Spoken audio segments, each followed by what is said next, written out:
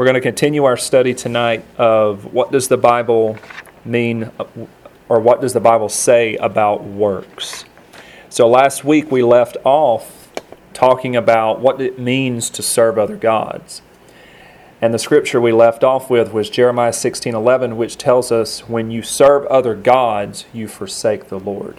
And what does it mean to forsake the Lord according to the book of Jeremiah? It means to not walk in the commandments of the Lord, to stop keeping God's instructions, His Torah. So tonight we're going to start by looking at God wants us to serve Him and Him alone. What does the book of Exodus say about God? He is a jealous God. So He only wants us to serve Him and Him alone. So how do we serve God? Number one, by fearing Him and walking in all of His ways. Imagine that, all of His ways. Deuteronomy 10 verse 12, we're going to read verses 12 through 17. And it says, "And now Israel, what does the Lord your God require of you, but to fear the Lord your God, to walk in all His ways, and to love Him, to serve the Lord your God with all your heart and with all your soul." So what is it that God is looking for? Is He looking for us to be half-hearted, or does He want us to serve Him with all of our heart, all of our soul, all of our being? All of it. And that's exactly what Deuteronomy is all about. If you want to serve the Lord, if you want the Lord to bless you, how do we need to serve Him? We need to serve Him with all of our heart, all of our soul, all of our might, all of our being. It says to walk in all His ways, to love Him, and to serve the Lord your God with all your heart. Notice the word love is in there too. Does the Lord want us to follow Him just like a robot, or does He want us to love Him? That has to be first and foremost. We have to love Him. Verse 13, "And to keep the commandments of the Lord and His statutes, which I command you today for your good." Why is it for our good? If we keep His commandments, if we love the Lord, if we have faith in Him, then what is He going to do according to Deuteronomy 28? He's going to bless us beyond measure. What if we choose to not keep His commandments and we choose to walk away from His commandments? Read the rest of chapter 28 and you'll find out. Verse 14, "Indeed, heaven and the highest heavens belong to the Lord your God, also the earth with all that is in it." So if it belongs to the Lord, does it belong to the pagan idols? No. Absolutely not. So when God says the Lord, the earth and all of the heavens, it all belongs to me, what's God saying? Don't give honor and reverence to anything else. And this verse says that Satan is not the God of this world. He was given he was given it, but it doesn't belong to him, doesn't it? The Lord owns the Right. So who relinquished the right? All right. Adam, yeah. Yep. Verse 15, it says, "The Lord delighted only in your fathers to love them, and He chose their descendants after them above all peoples, as it is this day. Therefore," what does therefore mean? Because of what I just said, because of what was just read. "Therefore circumcise the foreskin of your heart, and be stiff-necked no longer." If you look in the Hebrew, between the word circumcise and the foreskin, you see the Aleph Tav. So, where does circumcision of the heart come through? Through faith in our Messiah. So, circumcise the foreskin of your heart through faith in Messiah. "And be stiff-necked no longer. For the Lord your God is God of gods and Lord of lords, the great God, mighty and awesome, who shows no partiality nor takes a bribe." So when the Lord returns and establishes the kingdom, what kind of justice is He going to establish? Perfect justice, perfect judgment. Something we have never seen in this world. That's right. Never. Never, ever, ever. But we will. Let's turn now to Psalm 111. Psalm 111. Still looking at how do we serve God. We serve Him by fearing Him and walking in all of His ways. Psalm 111.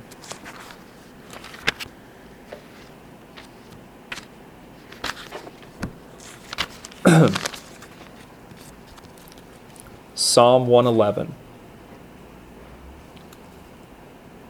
The key verse is 7, but we're going to read verses 7 through 9. You know the book of Psalms. The verses in the book of Psalms are kind of like a Lay's potato chip. You can't just have one, right? Right. All right. Verse 7, it says, the work of his hands are verity and justice. What is verity? Truth. So the work of his hands are verity and justice. All his precepts are sure. Do you see the word sure? Yep. That's from the Hebrew word amen. So, if all his precepts are sure, then what do we need to do when God says something? Take it Obey. with a grain of salt, Nope. or take it to heart, take it to the bank. It's already been. It's already done. So all his precepts are sure. So that means that they're going to happen. So if all the works of his hand are truth and justice, and all his precepts are sure, meaning they're not going to change. You mean the Lord doesn't change? No, never. Because look at verse 8. What's it say? They stand fast forever and ever. Leolam va'ed. And are done in truth and uprightness. He has sent redemption to his people. How did he send redemption to his people? Through Yeshua, through his Messiah Yeshua. And he has commanded his covenant for a little while. No. Psalm 89 verse 34 says, my covenant I will not break. Holy and awesome is his name. When it says holy and awesome is his name, does he have a name tag that says, hi, my name is holy, hi, my name is awesome? What does that mean? It's his name. That's part of his character. That's part of who he is. So, what does that word holy remind you of? Leviticus 11, it should, because what did he say in Leviticus 11? Be ye holy, for I am holy. And it just so happens that Leviticus 11 is the what? It's the food chapter, right? So it's the food chapter, and it just also happens to be the verse that Peter quotes from in 1 Peter, where he says, be ye holy, for I am holy. So he's saying, gird up the loins of your mind, be circumspect of how you walk. Oh, by the way, be holy, for I am holy, says the Lord. Where did he quote that from? Leviticus 11. So holy and awesome is his name. Yes. Look at verse 5 too. It fits right in with what you're saying. Right, verse 5. It says, he has given food to those who fear him. He will ever be mindful. He will ever be mindful of his covenant. If you look at that in the Hebrew, it literally translates, he will remember forever his covenant. So if he will remember his covenant forever, will he ever change anything that's come out of his mouth? Will he ever change his promises? Nope. You know, and that's the Lord we serve. The Lord we serve does not change. And for that, I say amen.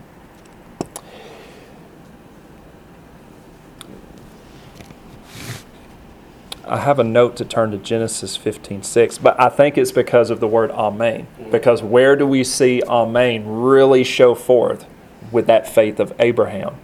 Because in Genesis 15:6, let's just flip over there, just for fun. Because somebody might be listening for the first time and say, hey, what does Genesis 15:6 say? Let's go look. Genesis 15:6. And he, talking about Avram or Abraham, and he believed in the Lord, and he accounted it to him for righteousness. The word believed is the Hebrew word he'amin. Yeah, there's so many of them, I get them all mixed up. It's he'amin. So he believed in the Lord. He had that faith that we read about all through the scriptures that Abraham had. So when it says he believed in the Lord, does that mean that he just believed that the Lord existed? No. The book of James says even the demons believe and tremble, but does that mean that they believe in God? It doesn't mean that they have faith in God. They just know that he exists. So to believe in the Lord means that, Lord, you said it, I believe it, it's going to happen, that settles it. So if the Lord says in his scriptures, I'm the Lord, I do not change, what can we know about God? He's not going to change. So we can take that to the bank.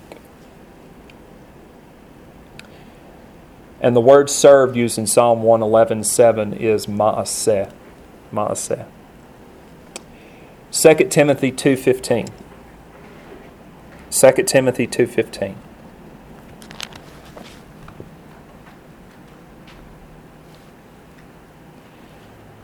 Am I still not coming through on GoToMeeting? A lot of static. A lot of static. The weather.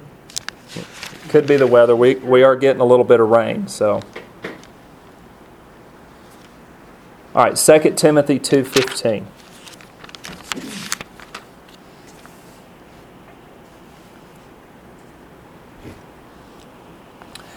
So again, how do we serve God? By fearing Him and walking in His ways. So 2 Timothy 2:15. We'll start in verse 14 and read through verse 19, but the key verse is 15. Verse 14 says, "Remind them, those that are being ordained, of these things, charging them before the Lord not to strive about words to no profit, to the ruin of the hearers."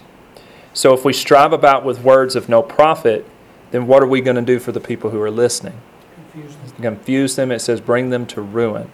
So that's why in verse 15 he says, "Be diligent to present yourselves approved to God." I like how the King James reads it. It says, "Study to show yourself approved." So that kind of carries that meaning. So if you want your words to have profit, what are you going to have to do? You're going to have to study to show yourself approved. Right. And look at the next part. It says, "A worker who does not need to be ashamed, rightly dividing the word of truth." So if we're to study and to be diligent to present ourselves to God, what does God expect us to do? He says, a worker who does not need to be ashamed, rightly dividing the word of truth. So what does that worker here do to the word of truth? Rightly divides it, as a priest would rightly divide the sacrifice. Because what if the priest decides, hey, I'm going to cut it this way? Crispy critter. Crispy critter.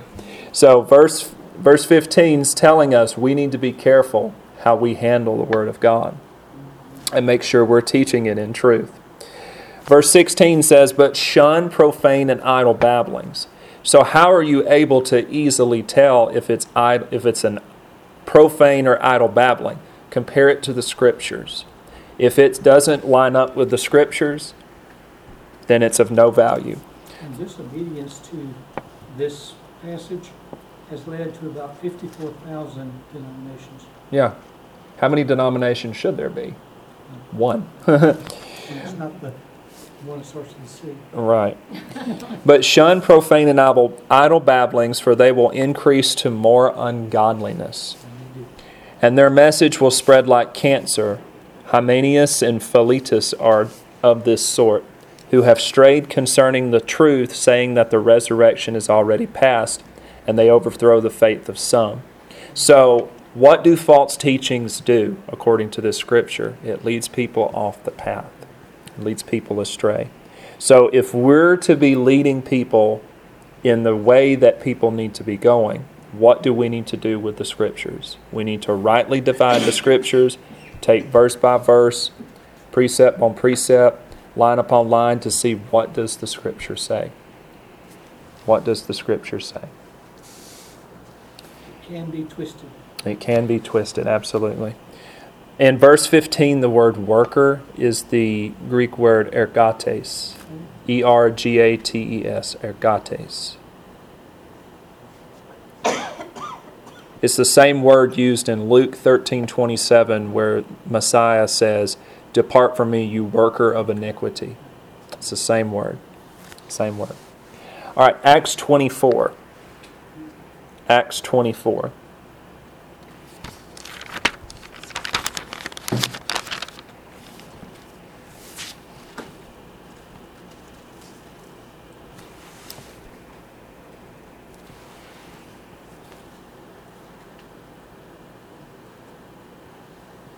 We're going to read verse 14. We've been here a lot before. This is one of those pages that your Bible should just fall open to. It says, "But this I confess to you," this is Paul speaking, "But this I confess to you, that according to the way which they call a sect, so I worship the God of my fathers, believing all things which are written in the law and in the prophets." There's a lot in this verse. So let's go back and break it down a little bit. in verse 14 where it says, "But this I confess to you that according to the way," another translation you could read is "after the way." So, in accordance to the way which they call a sect, so or likewise in the same manner I worship the God of my fathers. Do you see the word worship? It's actually the word serve. It's the word avad. So I serve the God of my fathers, believing all things which are written in the law and the prophets. So how does Paul serve the God of his fathers? Believing all things that are what? Written in the law and the prophets. So he serves the God of his fathers by believing what is written in the Scriptures. And that word believing, I bet you can guess what kind of verb that is. Participle. It's a present participle. So when it says when Paul says, I'm believing all things that are written in the Scriptures, does that mean it was a past thing, like I used to believe it, but now I don't anymore? Or is it a continual, ongoing thing? Continual and ongoing. Continual, ongoing. Why does it seem like I'm beating a dead horse with this whole participle thing? Because when you read through the Scriptures, especially in the New Testament, you see so much about believing. And people want to teach it as if once upon a time I believed and now I'm good. But the word believe is not just a one-time thing. Right. It's an ongoing thing. So what does that cause us to do? If we're walking circumspectly before the Lord, what do we have to continue doing? Persevere. You have to continue persevering and believing. Believing. And a lot of people still are King James only. I like the New King James. But the King James had a really good way of expressing that continuing participle. Mm-hmm. He that believeth and Right. is baptized. And that ETH ending meant who keeps on and keeps on and keeps on and keeps on. And it differentiates between believe Right. and you will do this. Right. You did believe, and you did that. Yeah. He that believeth will do this. Right. I like that English because the King's English way back Mm-hmm. was very distinct in some ways that we've lost in Right. translation. Right. You mean things have been lost in translation? Talk about it. But they translated some things wrong too. Well, absolutely. Like Acts 12:4 about the whole Easter thing, you know. Except the word, yeah. Does somebody have a question? Hey, Daniel? Hey, what's up? Yeah, I know the word Yeshua is salvation, but is salvation what's the participle? I don't Participle. understand the participle. Ongoing. So is salvation? It's not a one-time thing. It is a kind of like believing. It's a Right. It's an ongoing. It's an ongoing action, and so you're still unclear about like what a participle is. what that salvation is not. I know it's not a one-time thing, but what is the Hebrew word? I thought it was Yeshua, but Right. is that a ongoing work? Passive participle. It's a participle. The word Yeshua is a participle. I thought it was a noun, so I guess that's where I'm confused. But the theology that many people teach is you have been saved Right. and you shall be saved. And, it's like you were saved, you are saved, you shall. There's a continuance in the very thought of salvation. Right. It's not a one and done. Right. It's a process. And a participle used as a verb, as a noun, is called a gerund. We do the same thing in English. Like the word Mhm. singing, Yeah. Did you hear what he said? Okay. Yes, we got it. Thank you. Okay. A scripture that came to mind when you were talking, Penny, was 1 Corinthians 15. So if you flip over there. And this kind of goes along with that concept of salvation is a walk, it's a lifestyle, it's an ongoing thing. Salvation is the goal that we're trying to attain. 1 Corinthians 15, verses 1 and 2, it says, "Moreover, brethren, I declare to you the gospel which I preached to you, which also you received and in which you stand, by which also you are saved. What's the next word? If you hold fast that word which I preached to you, unless you believed in vain. But that word saved is actually being saved. Right, being saved. But the key word that I wanted to point out is if. So you're being saved if you hold fast to that word which I preached to you, unless you believed in vain. So the whole idea of salvation being a one-time event, if you look at the Scriptures, what do the Scriptures say about salvation? Salvation is the goal. That's the thing we're trying to attain. That's what we're trying to reach. And how do we reach it? Through our Messiah, Yeshua, whose name is salvation.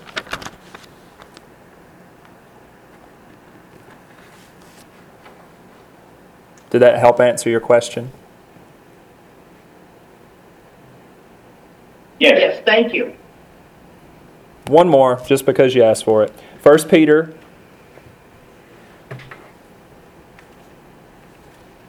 chapter 1.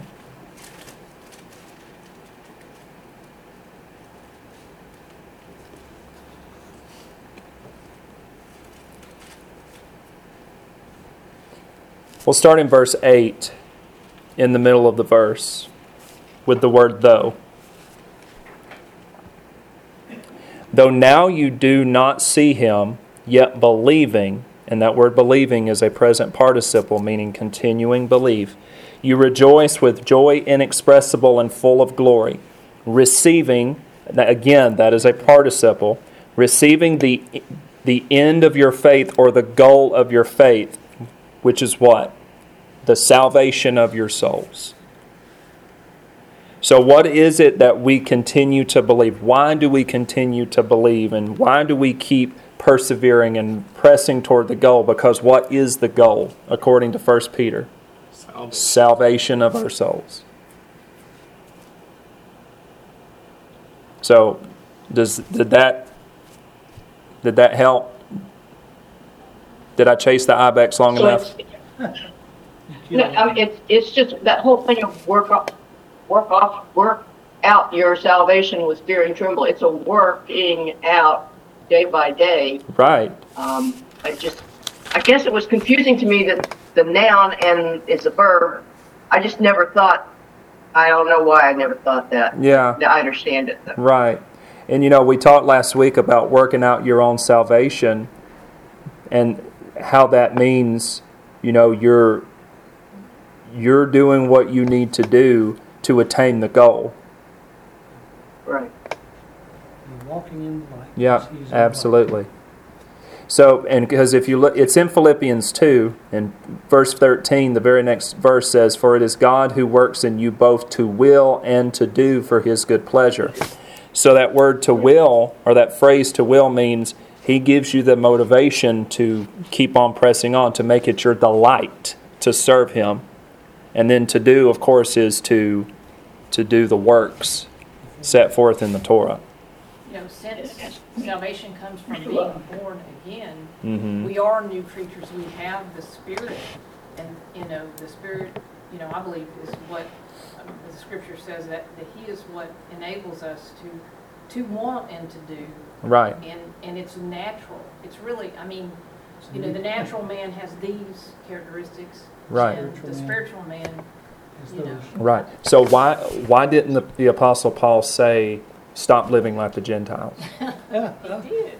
Oh, he did, didn't he? Right. He did in the book of Ephesians. He said, "Now that you are a new creation, stop walking like you used to, because if you continue walking like you used to, what is that going to do? It's going to lead you right back into the same path that you were before." And then the book of 2 Peter says, it's as if the dog returns into his vomit and the sow to the wallowing in the mire. Corey ten Boom. So, Daniel, is there a way? Sorry. Go ahead. Is there a way I can identify a participle like Chaim is I am is the plural? So is there a way that if I'm seeing this, I recognize a verb, but how do I identify a participle? Well, you would have to look at a interlinear Bible. That's one way you can look at it. And if you look at an interlinear Bible, it can tell you through the parsing whether it's a participle, like it would be a verb, then a present participle and all that. But that's the easiest way you can tell. And a lot of times when you look at the scriptures, if you see something that's ending with an ing, most of the time that's kind of a clue. But a lot of times these ongoing continual actions are kind of hidden in the translation. So that's going back to where you have to, dig it out through an interlinear Bible. Okay. So hopefully, I've got one of those, I just didn't know how to use it. Okay, thank you. You're welcome. Since we're in 1 Peter 1, look at verse 15, 1 Peter 1, verse 15. which you referred to as referring back to Leviticus 11. Right.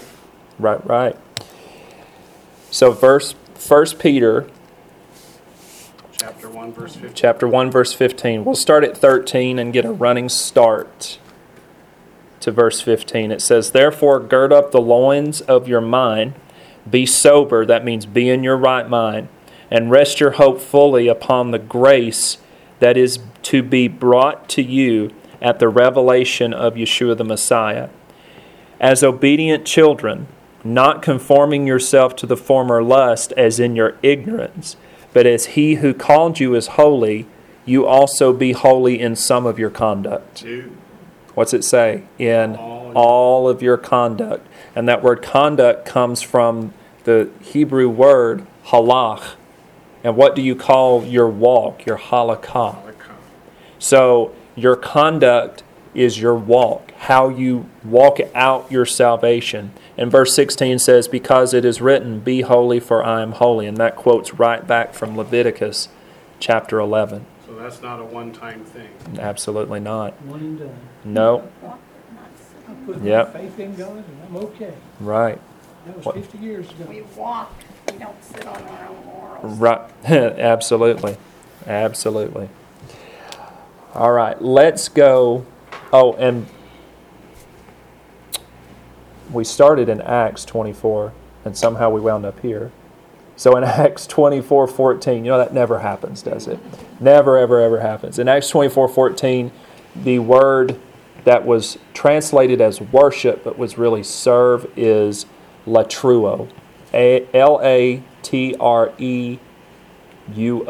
Latruo. All right, so how do we serve God? Number one, by fearing Him and walking in all of His ways. And number two, by not serving Him like the other gods are served. That's a biggie. That's a biggie, because God wants us to walk in His ways, but He also does not want us to worship Him the way other gods are worshipped. And you can kind of tell by the attitude of people when you talk to them that a lot of people don't think this is a big deal. Right. A lot of people don't think that that's a big deal. And you can just tell, like they just, I love the Lord, I love the Lord, I love the Lord. But God doesn't like this. But I don't obey. But that's not what it means to me. How many of you have gotten that before? Oh, yeah. That's not what it means to me. That's not what it means to me. It's But all- we have to stop and think. It's not what it means to me. It's what it means to God. How does He view what I'm doing? So by not serving Him like other gods are served. So let's go to Deuteronomy 12.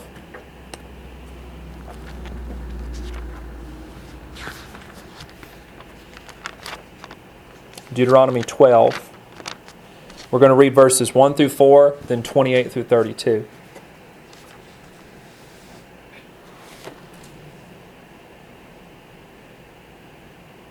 And the word served is actually in verse 2, and it's the word avad. Let's start in verse 1. It says, "These are the statutes and the judgments which you shall be careful to observe in the land which the Lord your God of your fathers is giving you to possess all the days that you live on the earth. You shall utterly destroy all the places where the nations which you shall dispossess served their gods, on the high mountains and on the hills and under every green tree. You shall destroy their altars, you shall break their sacred pillars, and burn their wooden images with fire. You shall cut down the carved images of their gods and destroy their names from that place.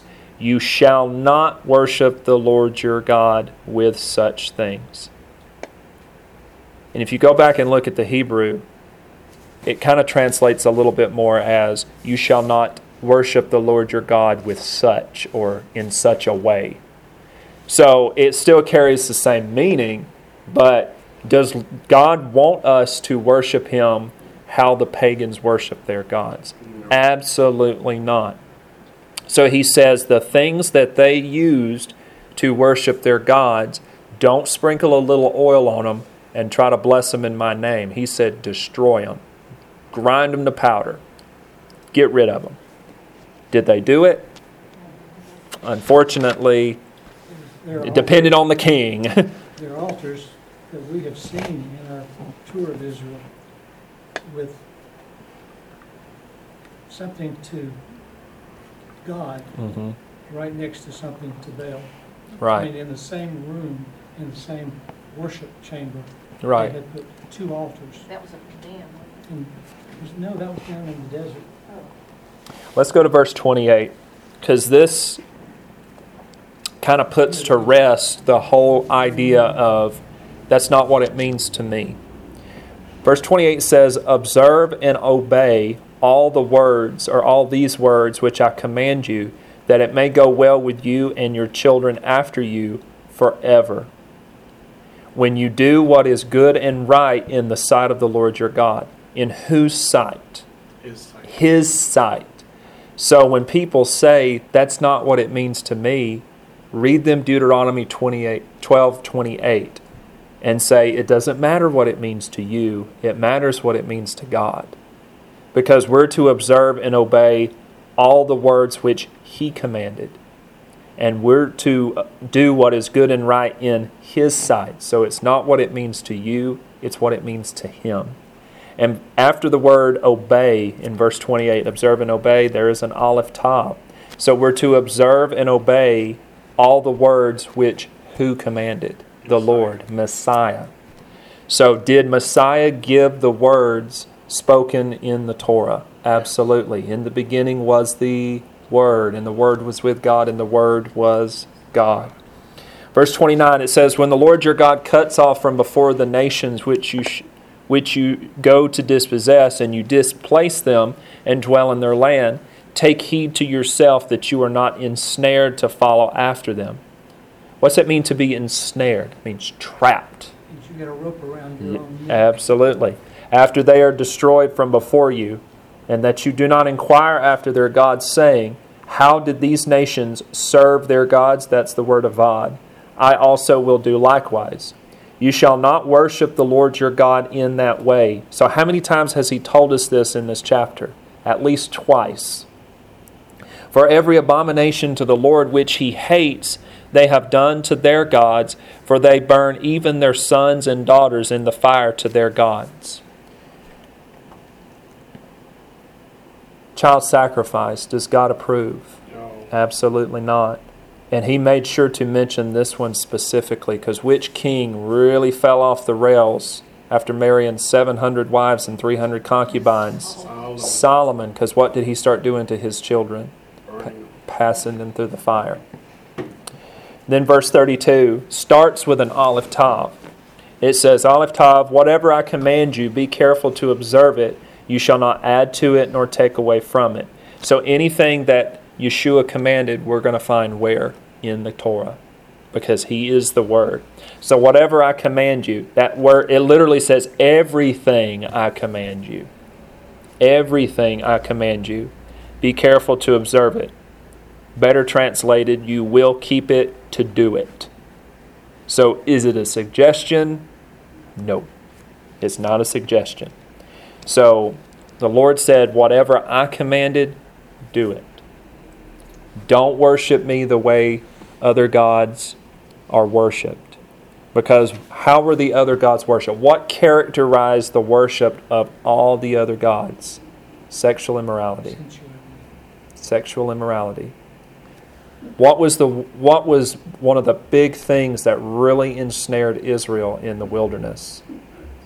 Sexual immorality. Where at? Baal Peor. Baal Peor. And how many people died? One or two? Thousands, about 25,000. So how did the plague get stopped? Pincus. Yeah, Pincus. He couldn't make He really stuck it to him, didn't he? Yeah, really stuck it to him. Right. All right. Let's go to 2 Kings 17. 2 Kings 17. When you read 2 Kings 17, it's one of those chapters you read and you just go, oy vey.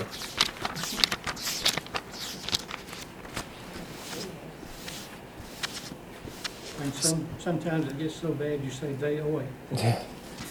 It's just, Yeah, It's upside down. it's just so bad. Right.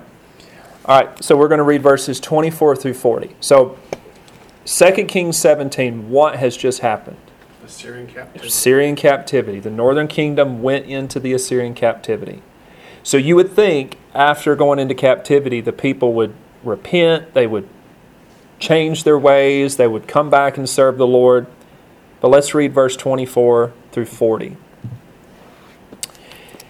It says, Then the king of Assyria brought people from Babylon, Kutah, Avah, Hamath, and from Sepharvaim, and placed them in the cities of Samaria instead of the children of Israel. And they took possession of Samaria and dwelt in its cities. And it was so at the beginning of their dwelling there that they did not fear the Lord. Therefore the Lord sent lions among them, which killed some of them.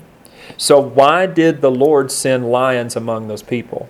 Is it because they were good, righteous people? it was God's country, they were not obeying Him. Right. So what were they not doing that sent the judgment among them? They did not fear the Lord. They did not fear the Lord. Does that mean they were not shaking in their boots? What They did not obey. They did not obey. So the king of Assyria gets this bright idea. Verse 26.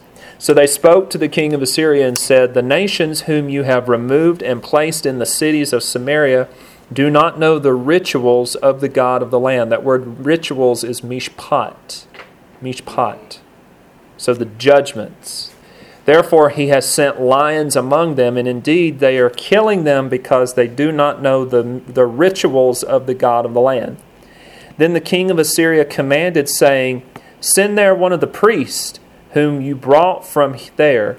Let him go and dwell there, and let him teach the mishpat, the rituals of the God of the land.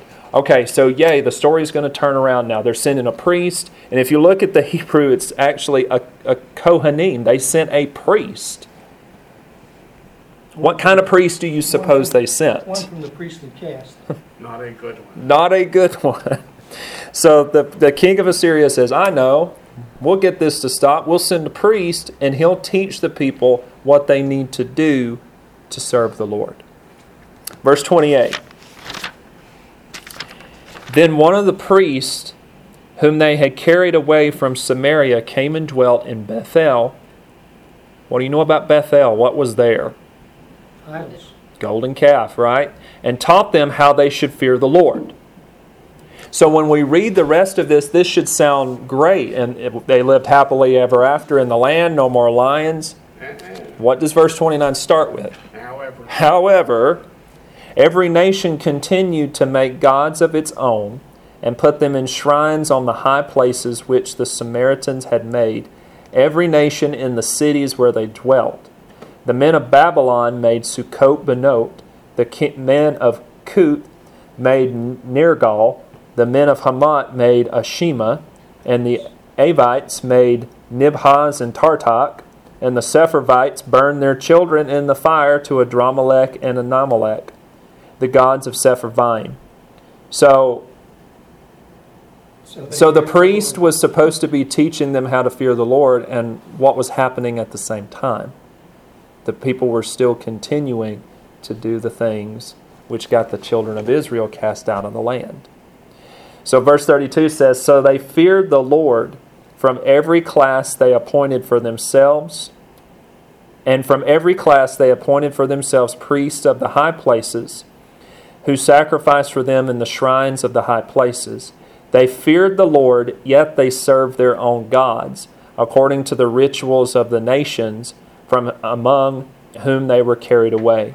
Now I'm going to read verse 34 to kind of help explain 33. It says, to this day they continued practicing the former rituals. They did not fear the Lord, nor do they follow their statutes, or their ordinances, or the law and the commandment which the Lord had commanded the children of Jacob, whom he named Israel. Now wait a minute, doesn't it sound like 33 and 34 contradict each other? It says they fear the Lord in verse 33, then verse 34 says they don't fear the Lord. So what kind of fear do we see in verse 33? What did the people not want to get eaten by? They didn't want to get eaten by lions. So they feared the Lord like Fear. it was fear.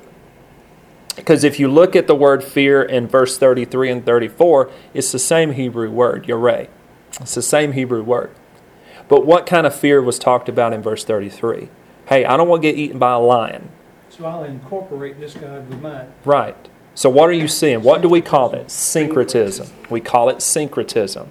So they feared the Lord because they were scared of getting eaten by a lion. But then verse 34 reveals the heart of the people. It says they do not fear the Lord. That means they did not obey. They did not reverence the Lord. How did they not obey the Lord? Well, if you read the rest of the verse, it tells you. They did everything he said not to do. Exactly. It says they did not follow their statutes, nor their ordinances, or the law and the commandment which the Lord had commanded the children of Jacob, whom he named Israel, with whom the Lord had made a covenant and charged them, saying, you shall not fear other gods, nor bow down to them, nor serve them, nor sacrifice to them. But the Lord who brought you up from the land of Egypt with great power and an outstretched arm, him you shall fear, him you shall worship, and to him you shall offer sacrifice. We'll get back to that priest in just a minute. But these are Gentiles. I thought the law didn't apply to the Gentiles. Well, obviously it does because They forgot to tell the lions. they forgot to tell the Especially lions. if they're living in the land of Israel. Yeah, The law of the lion. absolutely. We'll get back to that priest in just a second. Verse 37, and the statutes, the ordinances, the law, and the commandment, which, and I have this highlighted in my Bible. It doesn't say which Moses wrote for you. No. What does it say? Which he wrote for you. So who wrote the commandments, the statutes, the judgments? The Lord did. The Lord did. And you shall be careful to observe Kol Hayamim, all of the days. You shall not fear other gods. And the covenant that I have made with you, you shall not forget. In other words, never. Nor shall you fear other gods. But the Lord your God you shall fear, and he will deliver you from the hand of all your enemies. However, they did not obey, but they followed their former rituals. So these nations feared the Lord, yet served their carved images. Also their children and their children's children have continued doing as their fathers did, even to this day. Now, I thought the priest that the king of Assyria sent into the land, I thought he was supposed to be teaching the mishpat, the judgments, the commandments, the statutes, the judge, all of those things. I thought the priest was supposed to do that. How do we know that's the job of a priest? What is the job of a priest? Let's go to Malachi 2. Malachi 2.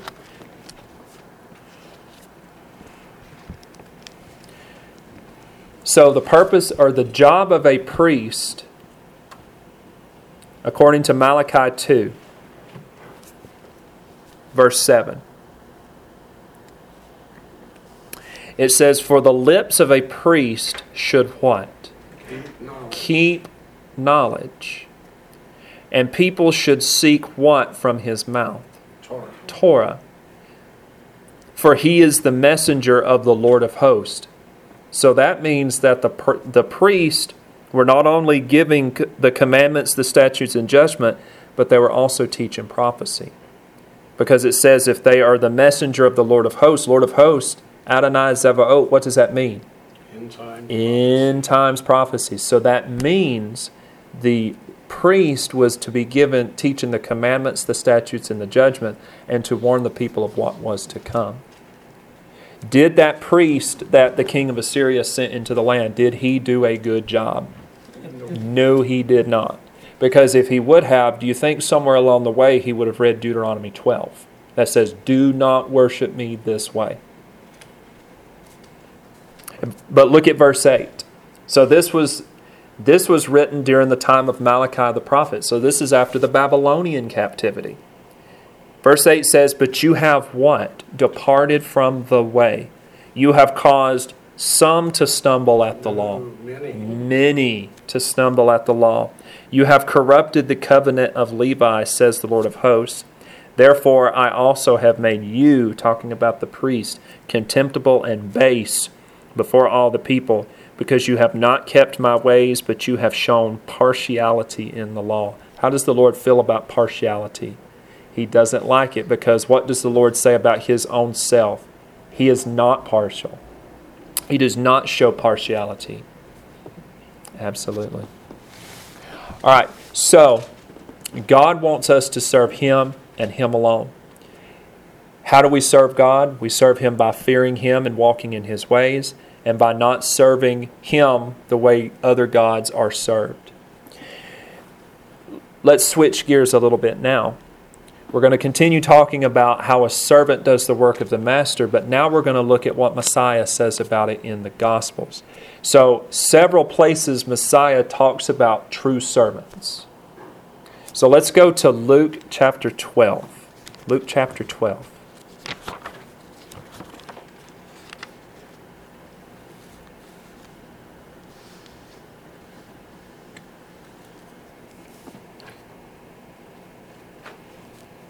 We're going to read verses 42 through 48.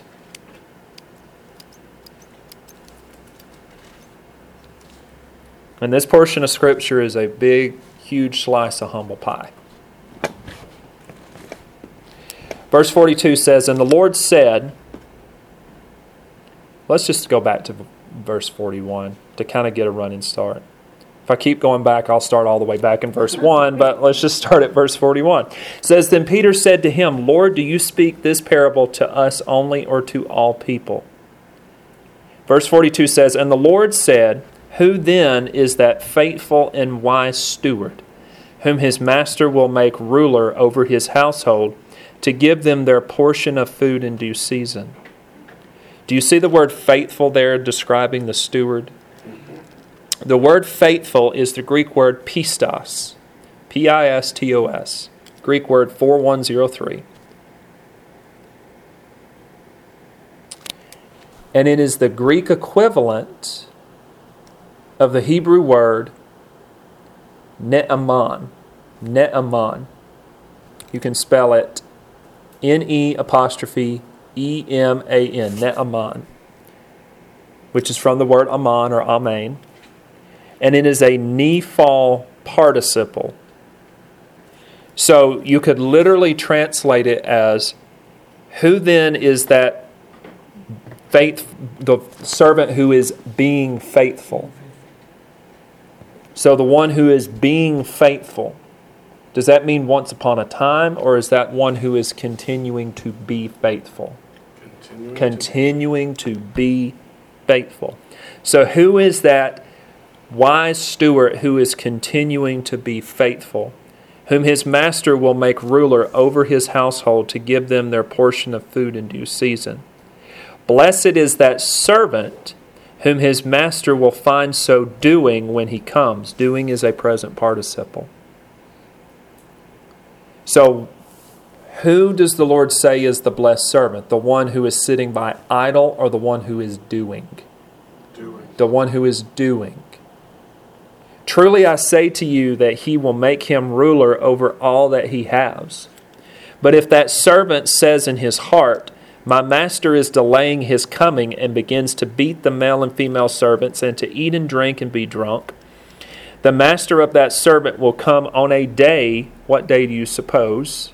Day of the Lord, when he is not looking for him, and at an hour when he is not aware, and will cut him in two and appoint him his portion with the unbelievers. Take note of that word. We're going to look at it in just a second.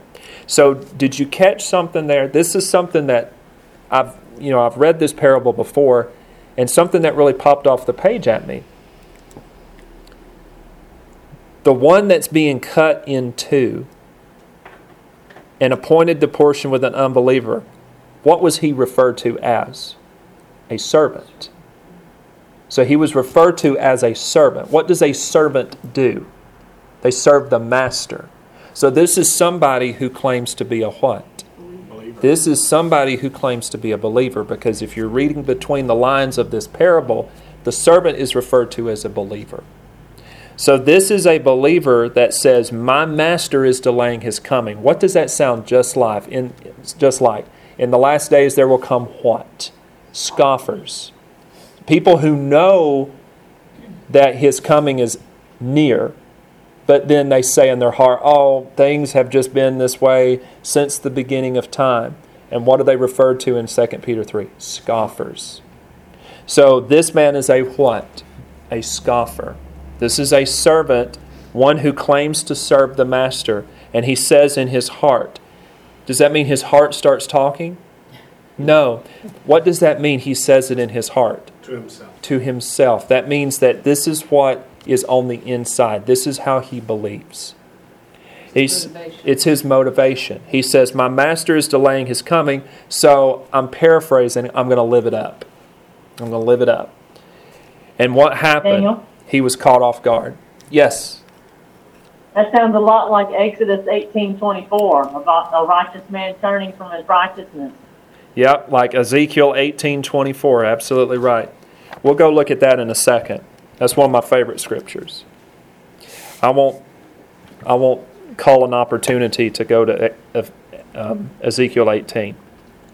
But do you see in the very end of verse 46 where it says, appoint him his portion with the unbelievers? That word unbelievers is apistos. It's pistos with an A in front of it. Like apostle. Faithless. Faithless. Apostasy. Yeah. It sounds like that. Not apostasy. Right. It sounds like it, but it's the opposite of faith. So in the beginning it says, who is that faithful servant? That was the Greek word pistos. The word unbeliever is apistos, which is pistos with an A in front of it. So apistos, and it's Greek word 571, and it literally means without faith. So what is an unbeliever? It's one who lacks faith. The Lord said he was coming back. What did this servant say? Yeah, he delays his coming. I don't believe him. Daniel, And then what happened? Yes. is that where apostate comes from? Say that again, I'm sorry. Is that where apostate comes from?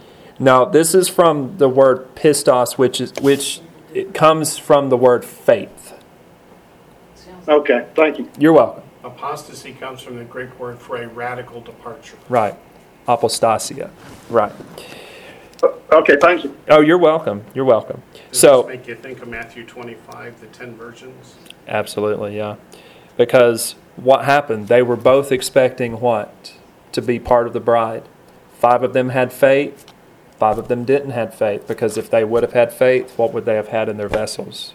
They would have had oil. They They would. made themselves ready. They would have made themselves ready. So I find this interesting that the Lord is saying, here's the one that's faithful. Here's the one with faith. And then here's one claiming to be one of my servants. But what does he really have? No faith. And it's the opposite of the same Greek word. Verse 47. Daniel? Yes.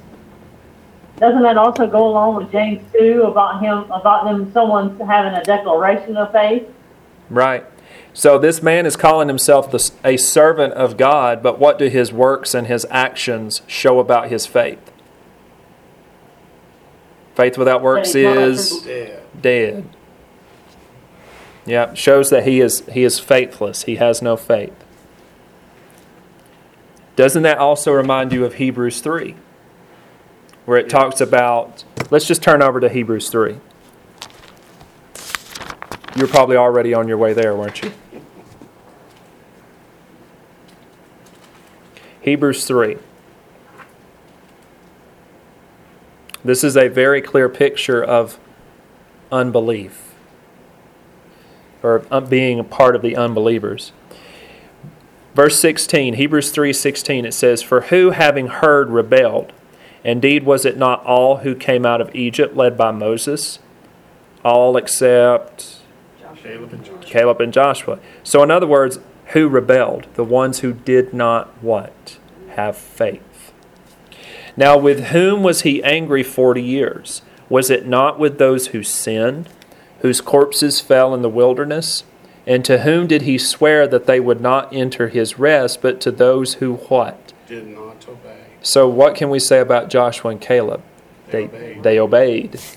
So we see that they could not enter in because of unbelief. So if we flip back over to Luke chapter 12, when it says that the man was cut in two and appointed his portion with the unbelievers, an unbeliever is simply one who does not what? Have faith. One who does not believe the promises of God. So that's a very slippery slope to be on when you call God a liar. It's a very, very, very slippery slope. In fact, it's not a slope at all. It's a drop-off. It's a cliff. Verse 47. Cut him in two and then he beat him. Right. Verse 47, it says, And that servant who knew his master's will, had knowledge of his master's will, and did not prepare himself to do according to his will, shall be beaten with many stripes. But he who did not know, yet committed things deserving of stripes, shall be beaten with few. For everyone to whom much is given, from him much will be required, and to whom much has been committed, of him they will ask the more. So, to me, in my mind, this ties right back to what we just read in 2 Timothy about studying to show yourself approved. If you know the Scriptures and you are teaching the Scriptures in a false way, Matthew 5. Yeah, you won't be called greatest in the kingdom of heaven, will you? You'll be called least in the kingdom of heaven. Because who was that given to? It's those who teach men to do so. Break the commandments. So it says, those who knew. So verse 47, that verse just needs to stand out to you. It says, that servant who knew, that means had knowledge of. It wasn't like oops, I didn't know. That servant who knew his master's will and did not prepare himself or do according to his will shall be beaten with many stripes. That does not sound like shall be told, come in, my good and faithful servant. No. That's not what it sounds like. You know, sounds like just before getting cast into outer darkness. Right. And verse 46 too, where it says, the master of that servant will come on a day when he is not looking for him. That also reminds me of 1 Thessalonians 5. Right. Let's go to 1 Thessalonians 5.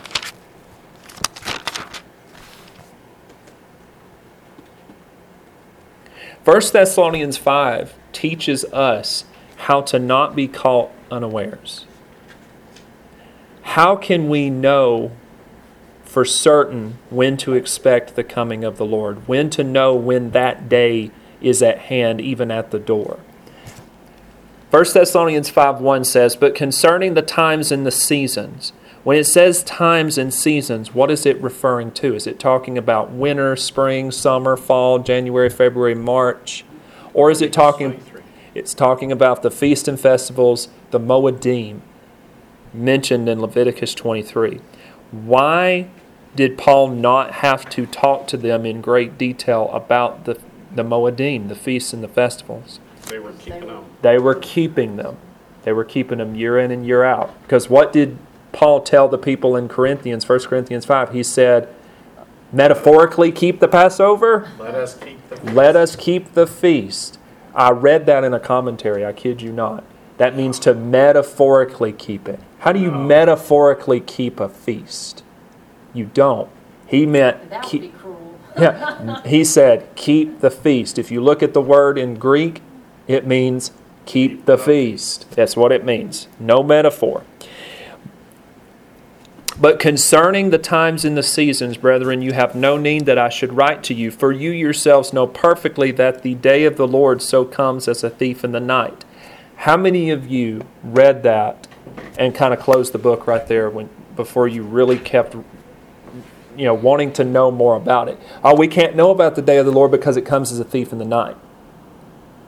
But what's the next verse say? When they say peace and safety, then sudden destruction comes upon them, as labor pains upon a pregnant woman, and they shall not escape. So who is the they? The they is talking about the people who are not keeping the Moedim. The people not keeping the Moedim, the 7 appointed times of God, which teach us about the death, the burial, the resurrection, the indwelling of the Holy Spirit, and the second coming. All of that is encompassed in the Moedim, in the 7 appointed times. If you're not keeping those 7 appointed times, what does the Scripture say you're going to be? Caught unawares. You're going to be caught unawares. So it says, and they shall not escape. But you, brethren, are not in darkness, so that this day should overtake you as a thief. Why are the brethren, Paul is referring to, not in darkness? What are they keeping? Year in, year out. They're keeping the Moedim. They're keeping the feast and the festivals. Should we have expected Messiah to come around Passover, near Passover, or on Passover the first time? To die at Passover? To be resurrected at first fruits? It was right on it. Because how long were they rehearsing these feasts and festivals? 1,500 years. Oh yeah, give or take about 1,500 years. So if you're doing something for a year, you kind of get an idea of how to do it. But what if you're doing it for 1,500 years? You ought to know by then. You ought to know by then. Should have it nailed. You should have it nailed. So, what's my point in taking us here to Luke chapter 12 to show us about these servants? This is a servant or one who claims to be a believer. But what did he start doing? He started saying in his heart, the Lord delays His coming. Let me live it up. What is that a lack of? Faith. That's a lack of faith. It's the many are called, but few are chosen. That's it. That's the lack of faith. And the word servant used in Luke 12 is the Greek word doulos. D-O-U-L-O-S. Doulos. So that, not the word steward, but the word servant. That's used in verses 43, 45, 46, and 47. And that's It also means slave, doesn't it? well, it would be the Hebrew or the Greek equivalent of avad, which would be slave or Paul servant. called himself the slave of Right. And you know what's interesting too in my studies, this is neither here nor there, but the word for bondservant and the word for servant in Greek is the same Greek word. Same word. There's not a different word for bondservant as there is for servant.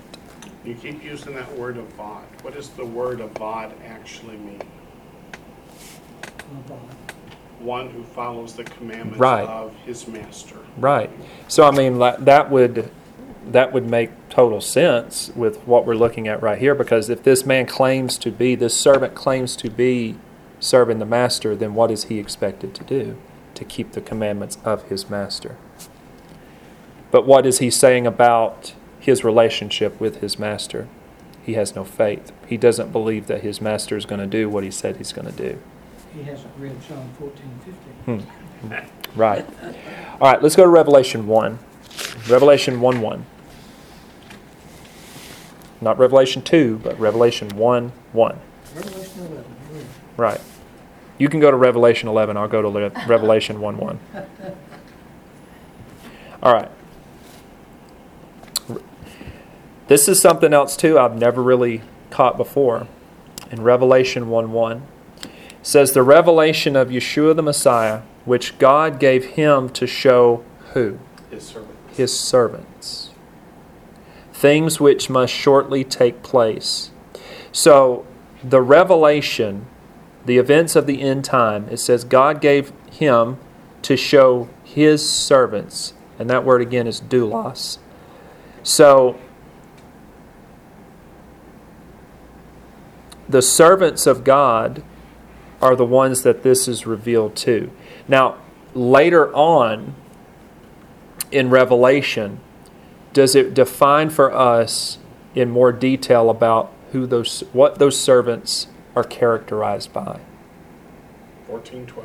Revelation 14:12. So let's go to Revelation 14:12. We'll stop off at 12:17 first.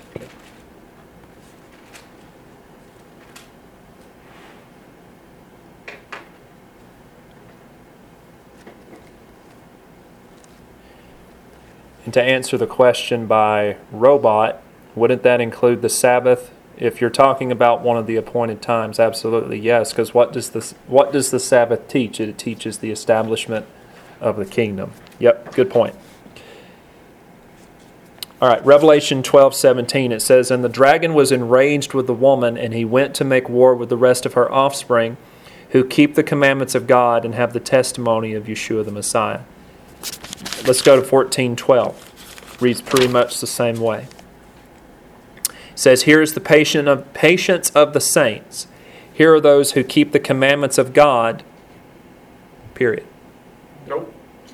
And the faith of Yeshua. So, what characterizes the servants that was mentioned in Revelation 1:1? They have the faith of Yeshua, and what do? They keep the commandments of God. So when it says this is revealed to His servants, it's those who are keeping the commandments of God and have the faith of Yeshua. All right, let's go to Matthew 9. Matthew 9.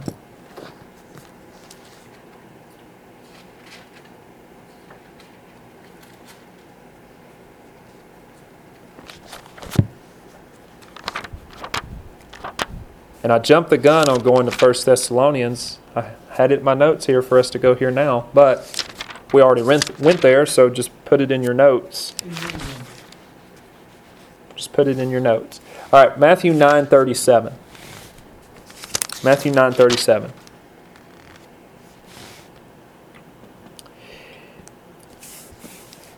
"Then he said to his disciples, 'The harvest truly is plentiful, but the laborers are few. Therefore pray the Lord of the harvest to send out laborers into his harvest.'" What does that mean? Pray that people would send out the gospel. Send the gospel message. So in verse 37 it says, "The harvest is truly plentiful, but the laborers are few." The word laborers is workers, and it's from the Greek word ergates. Ergates. E-R-G-A-T-E-S. So what does that mean? The harvest is plentiful, but the laborers are few. That means that the people are ready to receive the word, they're ready to receive the gospel, but how many people are willing to share it? Not many. Not many. You know, and my point for going to 1 Thessalonians 5 here is, why are there so few workers? Well, from what I can gather from the scriptures, number one, people don't know the time of their master's coming. And that's 1 Thessalonians 5. So that's one reason why there would be so few workers. And number two, people are apathetic about the master's coming. That's 2 Peter 3. So let's go there real quick. 2 Peter 3.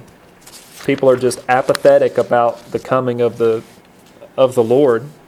Ken, Yes. also, if you consider, at the time this is written, the majority of believers are Jewish. Right. Vast majority. Mm-hmm. In the succeeding centuries, the Gentiles quickly became the majority, and then they quickly separated themselves from the Jews, which meant they separated themselves from the teaching of the Torah, Right. which means they could not be obeying the commands of God, Right. because they were being taught you don't have to. Right. And so from that far back, the reason we have so few laborers, we have laborers all over the world right now. Spreading false gospel, They're yeah. not spreading this gospel of Yeshua. Right. They're spreading their church's version of it. But the idea of tolerance is that, hey, I got faith, I love Jesus. Anything I do, he'll put his stamp of approval on. Look, I already had 3 converts. He must approve it. Right. And we have got a massive confusion of what it means to serve God. Right. Or what it means to evangelize, almost what it means to do anything. Right. Because we think, okay, by grace you saved through faith. Okay, that's how you get saved. Mm-hmm. By the works of the law, no flesh shall be redeemed. Right. Okay, so you get saved. So what are the works of the law? Well, that's how you please God. Right. That's how you live after Right. your faith brings you to Messiah. Right. Abraham did not come through the law. He came through faith Right. But how did he prove his faith? by his By obedience. his obedience to the And commandments. so, I mean, So what had to come first? The love had to come faith first. and The the love faith had and the to love come had to first. come first. Otherwise, you would you just have be, a work. yeah, If you do like some of the Orthodox Jews do, it works with no love. and the same with the Catholics, it's a salvation by works. Yeah, it's works with no love and no faith. And they made the mistake of going to the law and saying, if I can do this, Right. I'll make it to heaven. Right, They neglected the leader of the whole faith was Abraham. right. So I mean, if you're trying to earn your salvation through your own merit, who are you putting faith in? You're trying to put faith in yourself. Yeah. And where does faith in God come in? That's what it means to try to be saved by the works of the law. You can't do it. And faith in yourself is kind of like having a car that has no engine. Yeah. So where, we see what you were talking about earlier. We see that the church was starting to go off the rails even in the time of John because what was His associate. the doctrine that was permeating through the churches at that time? Nicolaitanism. Nicolaitanism, which says the law's been abolished, you can do whatever you want to, God's happy with it. And that was starting back, I mean, we can just roughly say 90. 70 years, give or take, after the Messiah had been crucified. Right. So if that was only 70 years later, how bad are we now? I mean, we're 2,000 years removed from it now. So we're trying to undo 2,000 years of bad doctrine. Right. So, Well, it went off the rails right, when the Gentiles said we don't want anything to do with those Jews. right, That was the problem. right. So when you're apathetic about the Master's coming, and I'm going to tie it right back to what you were saying, what are you not expecting? You're not expecting the coming of the Master. So if you're neglecting teaching the commandments, and you're neglecting teaching the times, the Moedim, the feast and the festivals, the Sabbath, all those things which teach about the second coming, wouldn't that make one a little apathetic? Because you don't even know when it's going to happen. It could happen at any time. That's why you have to make up a doctrine called imminence. It could happen at any time. But God has forth a set time that He teaches through His Moedim to help us to look forward to those things and not become apathetic. All right, let's look at 2 Peter 3. It says, Beloved, I now write to you the second epistle, in both of which I stir up, in other words, wake up your pure minds by way of reminder, that you may be mindful of the works which were spoken before by the holy prophets, and of the commandment of us, the apostles of the Lord and Savior. Knowing this first, that scoffers will come in the last days, according to their own lust, and say, Where is the promise of His coming? Would they be saying this if they were keeping the Moedim? They should not. They should not be. Where is the promise of His coming? For since the fathers fell asleep, all things continue as they were from the beginning of creation. How true is that?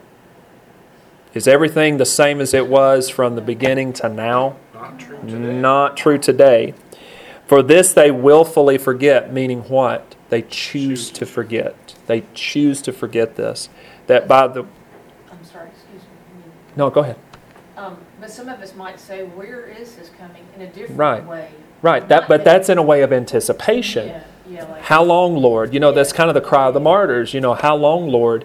And that's a cry of anticipation. But this is a cry of a scoffer like, I've heard this my whole life. yeah. I've heard this my entire life. I've heard Jesus is coming back my entire life. Where's He at? Well, when they say peace and safety, sudden destruction will come upon them.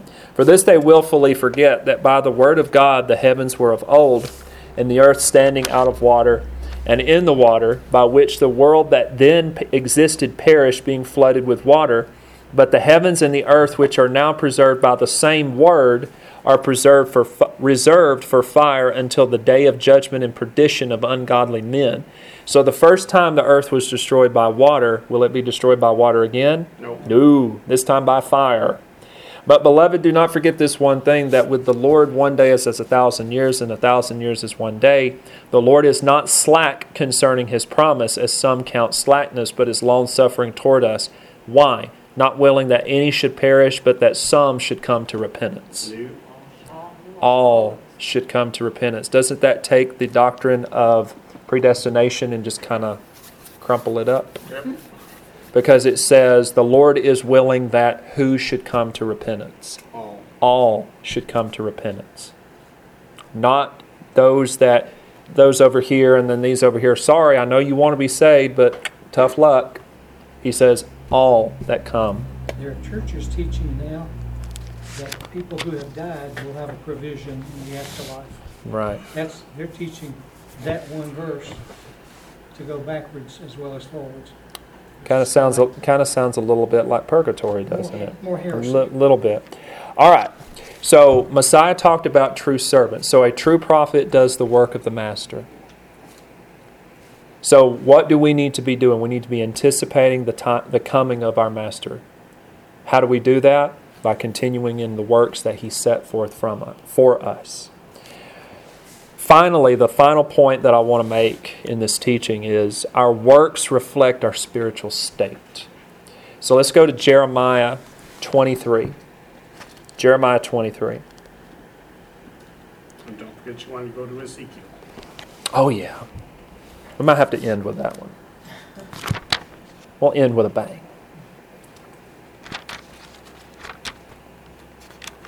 Jeremiah 23. I love the book of Jeremiah because it's a very straightforward and easy book of prophecy to understand. Because the southern kingdom is about to go into captivity. So how clear do the words need to be to the people? Does it need to be shrouded in mystery, or does it need to be, this place is about to be wrecked, y'all need to get it together? How clear do the words need to be? Very clear. And so Jeremiah, he does not cut the crust off the bread. He tells it to them straight. They come to him and say, Jeremiah, tell us what the Lord said. And he said, the Lord said this. You're lying, Jeremiah. Then they put him in stocks. And he's like, y'all, I'm not lying to you. This is what the Lord says. So how many times did Jeremiah get put into stocks, get put down in mud? They tried to kill him. That's why he's called a weeping prophet. That's why he's called a weeping prophet. But Jeremiah 23, I want us to read verses 16 through 22. It says, Thus says the Lord of hosts, do not listen to the words of the prophets who prophesy to you. They make you worthless. They speak a vision of their what? Own heart. So are these true prophets? No. These are false prophets, not from the mouth of the Lord. They continually say to those who despise me, the Lord has said, you shall have peace. When they say peace, peace, what shall come? Sudden destruction. And to everyone who walks according to the dictates of his own heart, they say, no evil shall come upon you. For who has stood in the counsel of the Lord and perceived and heard His word? Who has marked His word and heard it? In other words, who has attended, who has heard, paid attention to His word and heard it? Behold, a whirlwind of the Lord has gone forth in fury, a violent whirlwind. It shall fall violently on the head of the wicked. The anger of the Lord will not turn back until. What's that mean? The anger of the Lord has a what? Stopping point. What do you think the stopping point is? Nothing left. When there's nothing left, and the people have what? Repented. Until He has executed and performed the thoughts of His heart. In the latter days, the Acharit Hayamim, you will understand it perfectly. Do you think the people of that day understood these words of prophecy? No. Not necessarily. But they knew what was coming. That's why they put Jeremiah down. Yeah, but what did they know was coming? Judgment. They knew it was coming. So it was coming then, but when He says in the Acharit Hayamim, in the end of days, you shall understand it, that means there's also a what? a dual fulfillment prophecy. Verse 21 says, I have not sent these prophets, yet they ran. Not they walked, they ran. I have not spoken to them, yet they prophesied. So that means these prophets are not just walking to prophesy these false words. What are they doing? They're running to spread this false gospel, this false doctrine. But listen to verse 22. It says, but if they had stood in my counsel and caused my people to hear my words, then they would have turned from their evil ways and from the evil of their doings. So the works of the people reflected their spiritual state. It's almost like good was called evil and evil was called good. So God is telling these prophets, He said, if you would have spoken my words and my counsel to these ungodly people, y'all are so good, what could you have done? You could have turned them around. And if they listened to Jeremiah and just taken that message as from a true prophet and spread it, it would have been a revival. So for every true prophet of God in the time of Jeremiah, how many false prophets were there? Thousands. 1 to 1,000. That was a very bad ratio. So the false prophets were so convincing that they would be able to turn these wicked people to the Lord if they had prophesied His words. So what were the works of the people during that time that reflected their spiritual state? So every man did what they did. Every man did what was right in his own eyes. How well did that work out for them? Not like it's working out today. Not worth a flip. All right, let's go to John 3.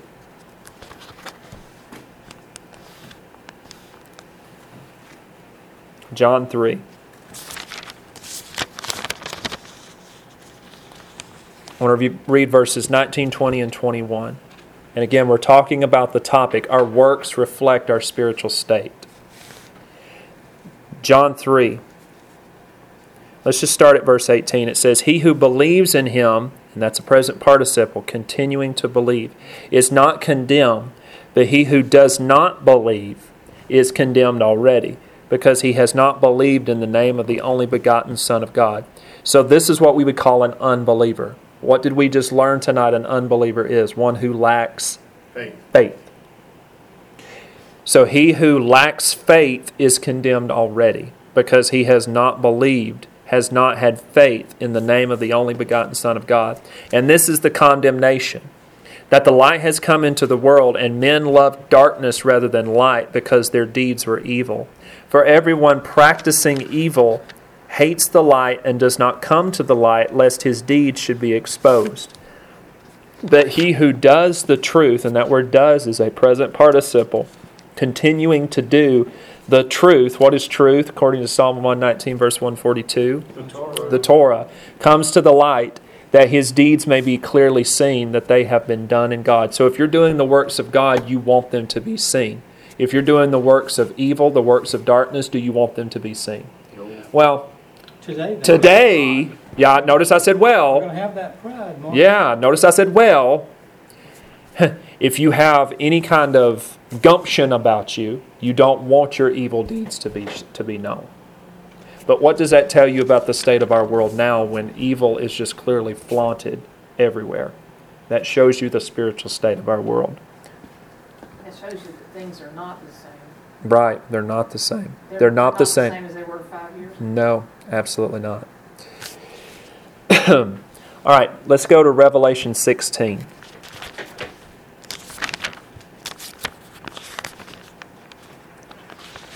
Make note in Revelation 2, how many times, and you can do this in your personal studies, and take note of how many times the Lord tells the believers to repent.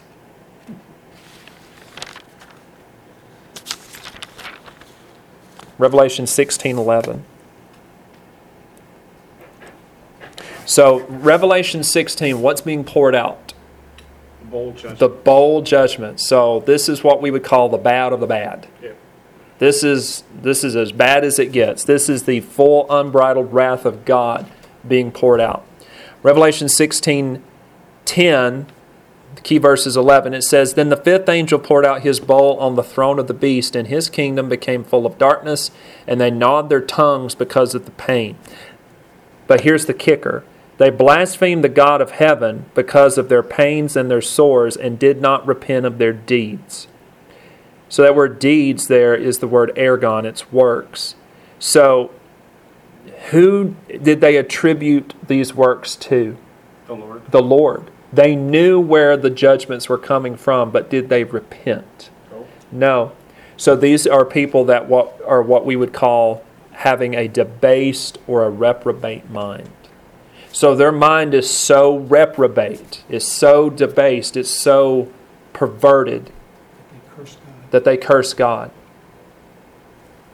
And the judgments are being poured out, and they're gnawing their tongue because of the pain, but they've got enough tongue left to curse God. God's the only one that can heal, and yet they curse God. And yet they curse God.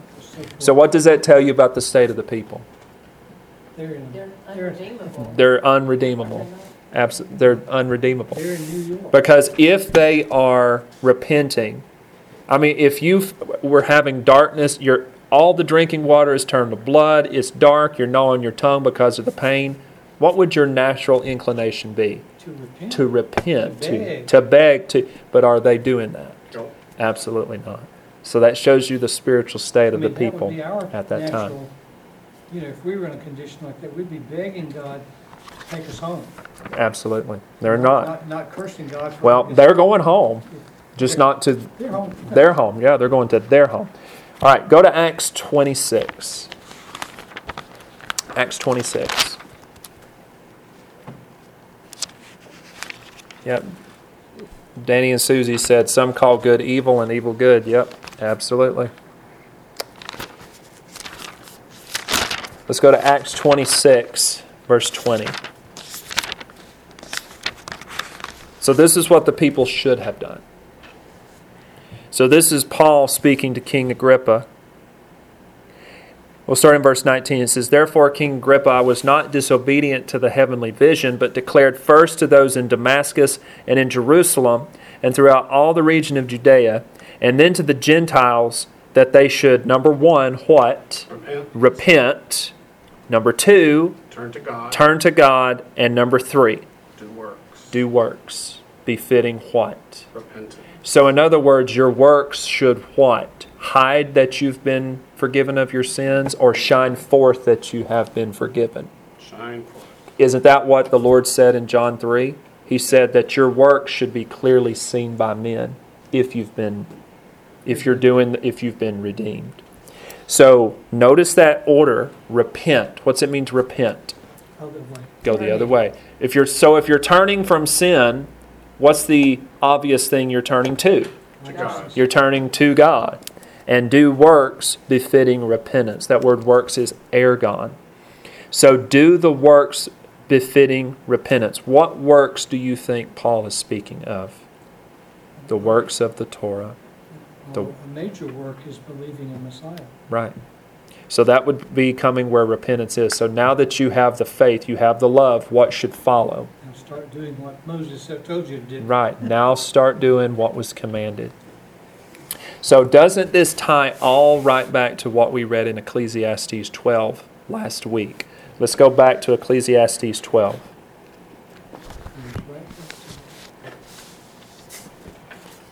Ecclesiastes 12 verses 13 and 14. It says, Let us hear the conclusion of the whole matter. What did I say the word matter actually was? Devar, which is word. So all of the Scripture can be summed up in these two verses. The whole of the Scripture. It says, Fear God and keep His commandments, for this is man's all. So if you want to know what your purpose in life is, here it is. Fear God, and what kind of fear are we talking about? That's the obedience. That's the obedience, that fear of God. And that fear of God will lend you to what? Keeping His commandments. Because if you want to obey God, you have to do the work that God has set forth. Why should we keep His commandments? Why should we fear God? Verse 14, For God will bring every work into judgment, including every secret thing, whether good or evil. So, There's a promise of judgment day. A judgment day for believers, a judgment day for unbelievers. So we're going to tie it now to Ezekiel. So if you want to be at the Bema Seat judgment, the judgment for believers to receive your rewards, and not the great white throne judgment where you hear, "Depart from me, I never knew you, you who practice" what? Lawlessness. Let's look at Ezekiel 18, and this is where we'll end it.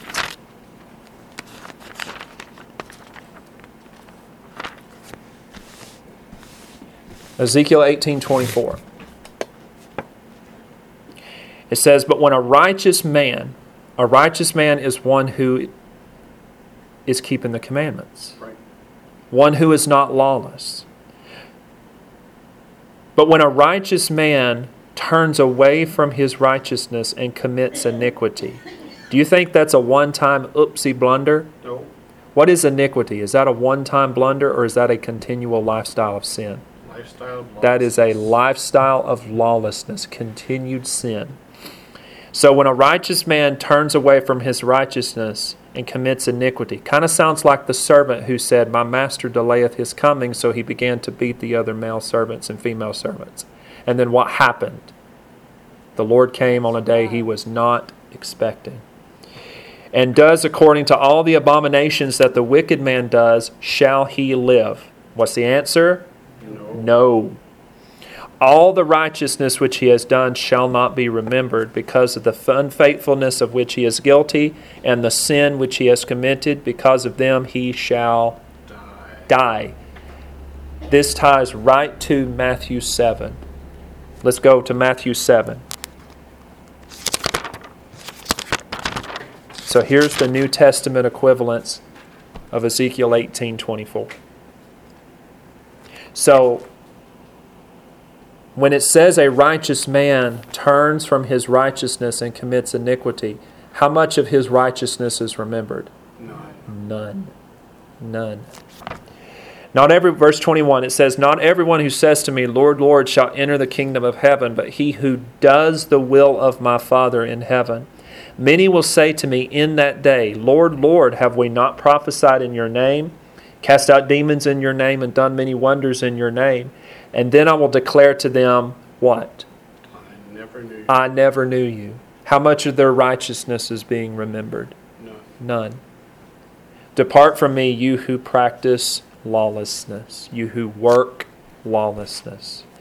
So, if we want our works to reflect our spiritual state, what works do we need to be reflecting? The works of God or the works of darkness? Works of God. The works of God.